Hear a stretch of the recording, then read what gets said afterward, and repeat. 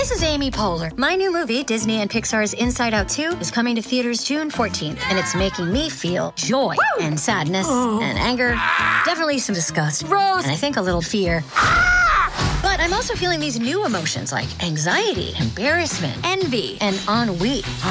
It's what you call the boredom. Okay, that one was weird. It's gonna be the feel everything movie of the summer. Disney and Pixar's Inside Out 2, rated PG, parental guidance suggested. Only in theaters June 14th. Get tickets now. Another day is here, and you're ready for it. What to wear? Check. Breakfast, lunch, and dinner? Check.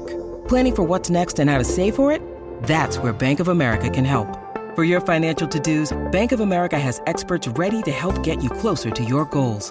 Get started at one of our local financial centers or 24/7 in our mobile banking app. Find a location near you at bankofamerica.com/talktous. What would you like the power to do? Mobile banking requires downloading the app and is only available for select devices. Message and data rates may apply. Bank of America NA, member FDIC. Yes, what's going on, people? We are with a superstar right about now. Listen, introduce yourself for the people, man. People know who you are, but you got to introduce yourself. What's going on? If you don't know me, I go by the name of Ian Dior, and we in London today. Yeah, man, doing it big. Is it first time in London? Or even First time. First time? Yeah. Mad, how's it feeling so far? I want to live here. You want to live here? Yeah, it's definitely not going to be my last time here. Oh, you might be the first American person to come and ever say that, you know. Hey, it's the first time for everything, right? Listen, I hear it still. Like, what do you like about it so far, though? It gives me the same feeling as New York, except less crowded. And, you know, the people are different, nicer, you know. That's true. Yeah, very true. And obviously the fashion is just next level over here. So definitely going to break the bank living over here, but it's so worth it. Listen, I like the way you're hyping up the country, fam. I'm hyping up this country, you know. I'm trying to keep moving. You know, people talk about the rain, but I don't really care about the rain, you know. It's for you to get a house for, right? This is why you're doing music, like emo music like that. Yep. The rain is affecting you, fam. Exactly. It puts me in the mood. But let's talk about your new project that's coming very, very soon. Yeah. Like, this is going to be another big look for you. Like, we had a few projects from you, a few LPs in the past. This one, I feel like there's really big momentum coming from it.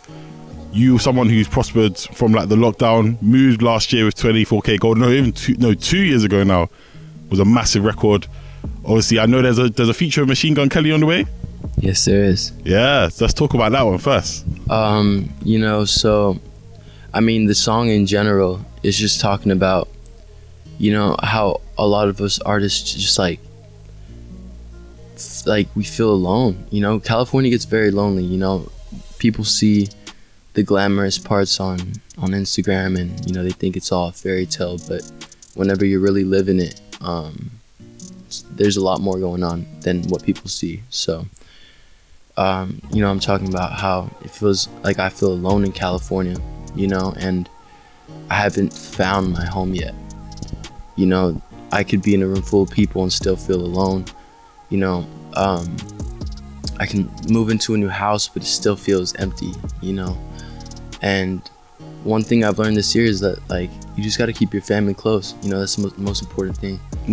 But the song in general, I mean, even MGK is talking about how, you know, he's even having trouble with the situation. He's been in the game for a while. So, like, it's something that a lot of people could relate to, you know. It's not just California. You could be living in your state and just feel alone, you know. But yeah, I mean, that's like the main basis on the song. Yeah, man. I mean, again, another song where you're kind of in deep retrospect, thinking about things that are greater, and you're still very, very young.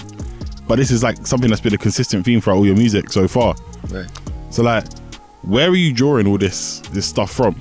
Do you know what I mean? Because so obviously you're what, 22, right? Yes. So most 22-year-olds are talking about way different other stuff in their music. Do you know what I mean? You know, I think, you know, I've a pretty mature mentality, so, and I've been through a lot. You know, I went from being homeless in Puerto Rico to living the Navy life, you know, moving state to state, always being the new kid. And I don't know, you know, I moved to Texas. I grew up there most of my life. And when I I got kicked out of my house, and that's whenever I got hit up to move to LA. And I started making music. But, you know, the music always is a piece of me. You know, whenever I make my music, I'm giving people, you know, something that I couldn't say out loud, but I could say in a song, you know, that will make me feel better. You know, that's the best part about music. But yeah, I mean, the stories come from my life. I mean, that's powerful, to be fair. Like you said, you've been a bit of a journeyman. You've gone through, done different things with your life. Right. And what was the realization for you that you kind of had become a massive, like, platinum selling artist? Because I know sometimes you get plaques, people send stuff to you, and it's just there. It's like, cool, I did that. Yeah. But when did you get that self-realization?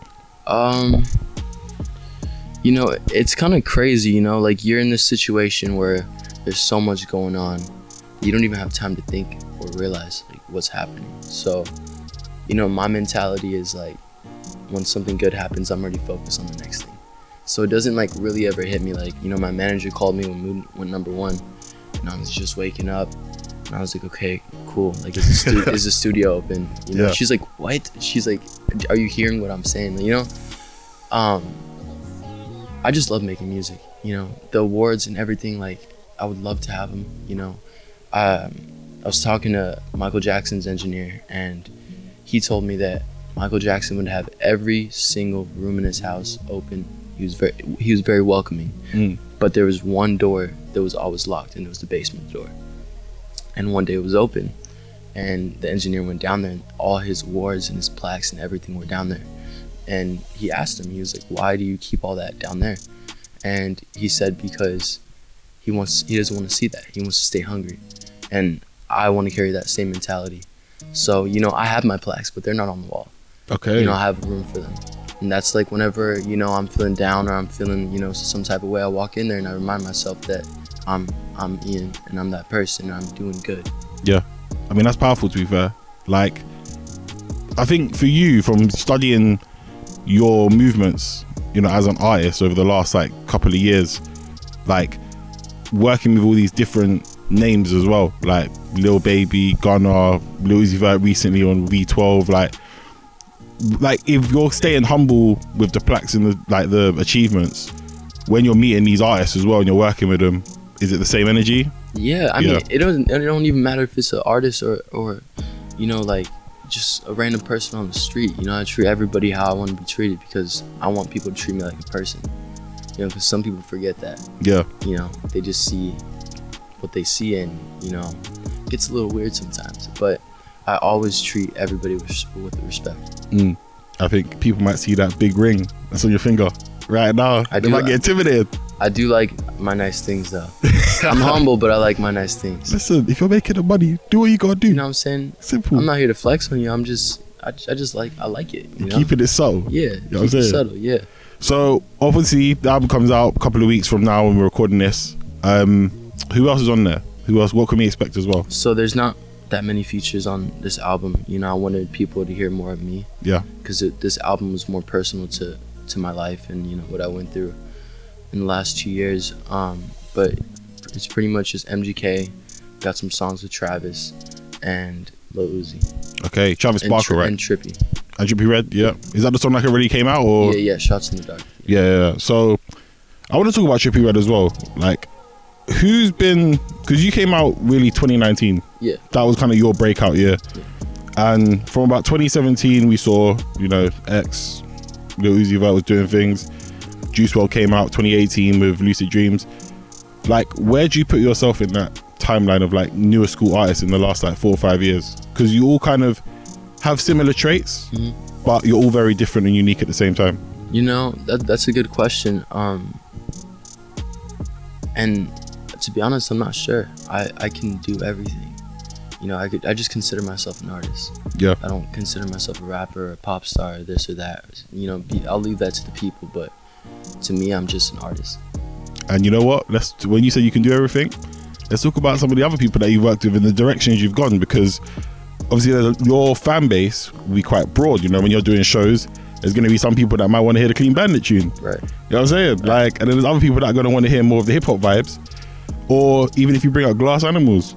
You know what I'm saying? Like, that's a big diverse range. And when I look at you, I think to myself, you're a rapper, but artist is a better fitting, because I feel like you float on rock music very well compared to some people. It's very natural to me, you know. The songs that we made with Travis, we made them very fast, and you know, there's some of my favorite songs that I've ever made. So like, in the future I will be making more rock music and, you know, dropping it. I'm waiting for my fans, you know, because I don't know if they're ready for it yet. Well, what do you mean though? Like, do you think there's been a negative reception, or do you think there's just? I wouldn't say that it's negative, you know, because I did drop Sick and Tired. What I'm trying to do is blend hip hop and rock. Yeah. So Sick and Tired is the perfect blend. You know, the verses are hip hop, but the hook is rock. Yeah. So like that's how I'm easing my fans into it, and then eventually like I'll just drop a full rock song. Yeah. And shout out to MGK. You know, he's bringing back rock. Yeah. You know, so I want to do that too. I mean, last year you had that like rock album that I think you go number 1 in America. I think. Yeah, it went number 1. Yeah. So obviously we're seeing him do big things. And would you ever, obviously, like you said, you're waiting for your fans a bit. So let's give him 2-3 years. You know what I mean? We saying full rock album by like 2025? Maybe before that.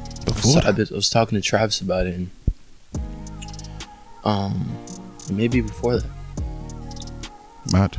Record a lot of music, so if I wanted to, I could drop 2 albums. Like, there's 500 songs in the vault for just this one album, you know, so who knows? Who knows what's next? But how'd you like cut? Because how many tracks are on this album? There's gonna be 14. So how'd you go from 500 in the vault to 14? Because there must be a deluxe or something that's gonna come out as well. It took a lot of time, and energy. You know, you listen to a song so many times that it just, like, I thought all of them sucked. I was like, fuck. That's being critical of yourself. Yeah, I'm very hard on myself as well. You know, that I think that's why, you know, where the success comes from. But, you know, I just sat down and you know, with all those songs that I had, I want, like, how can I tell my story? You know, from intro to outro, like, I want it to all be pieced together and let people know what happened. Does you think as well, like, as you're growing and evolving, and obviously, like you said, like, a lot of the music is very emotional and sometimes it's quite struggle based as well, you know what I mean, looking back, like, as your life improves, obviously it's improved a lot now, but you know what I mean, like, do you think sometimes artists, like, especially fan base, they kind of get a bit disjointed with the artist? They kind of say, well, he's not really struggling anymore, why is he still talking about that?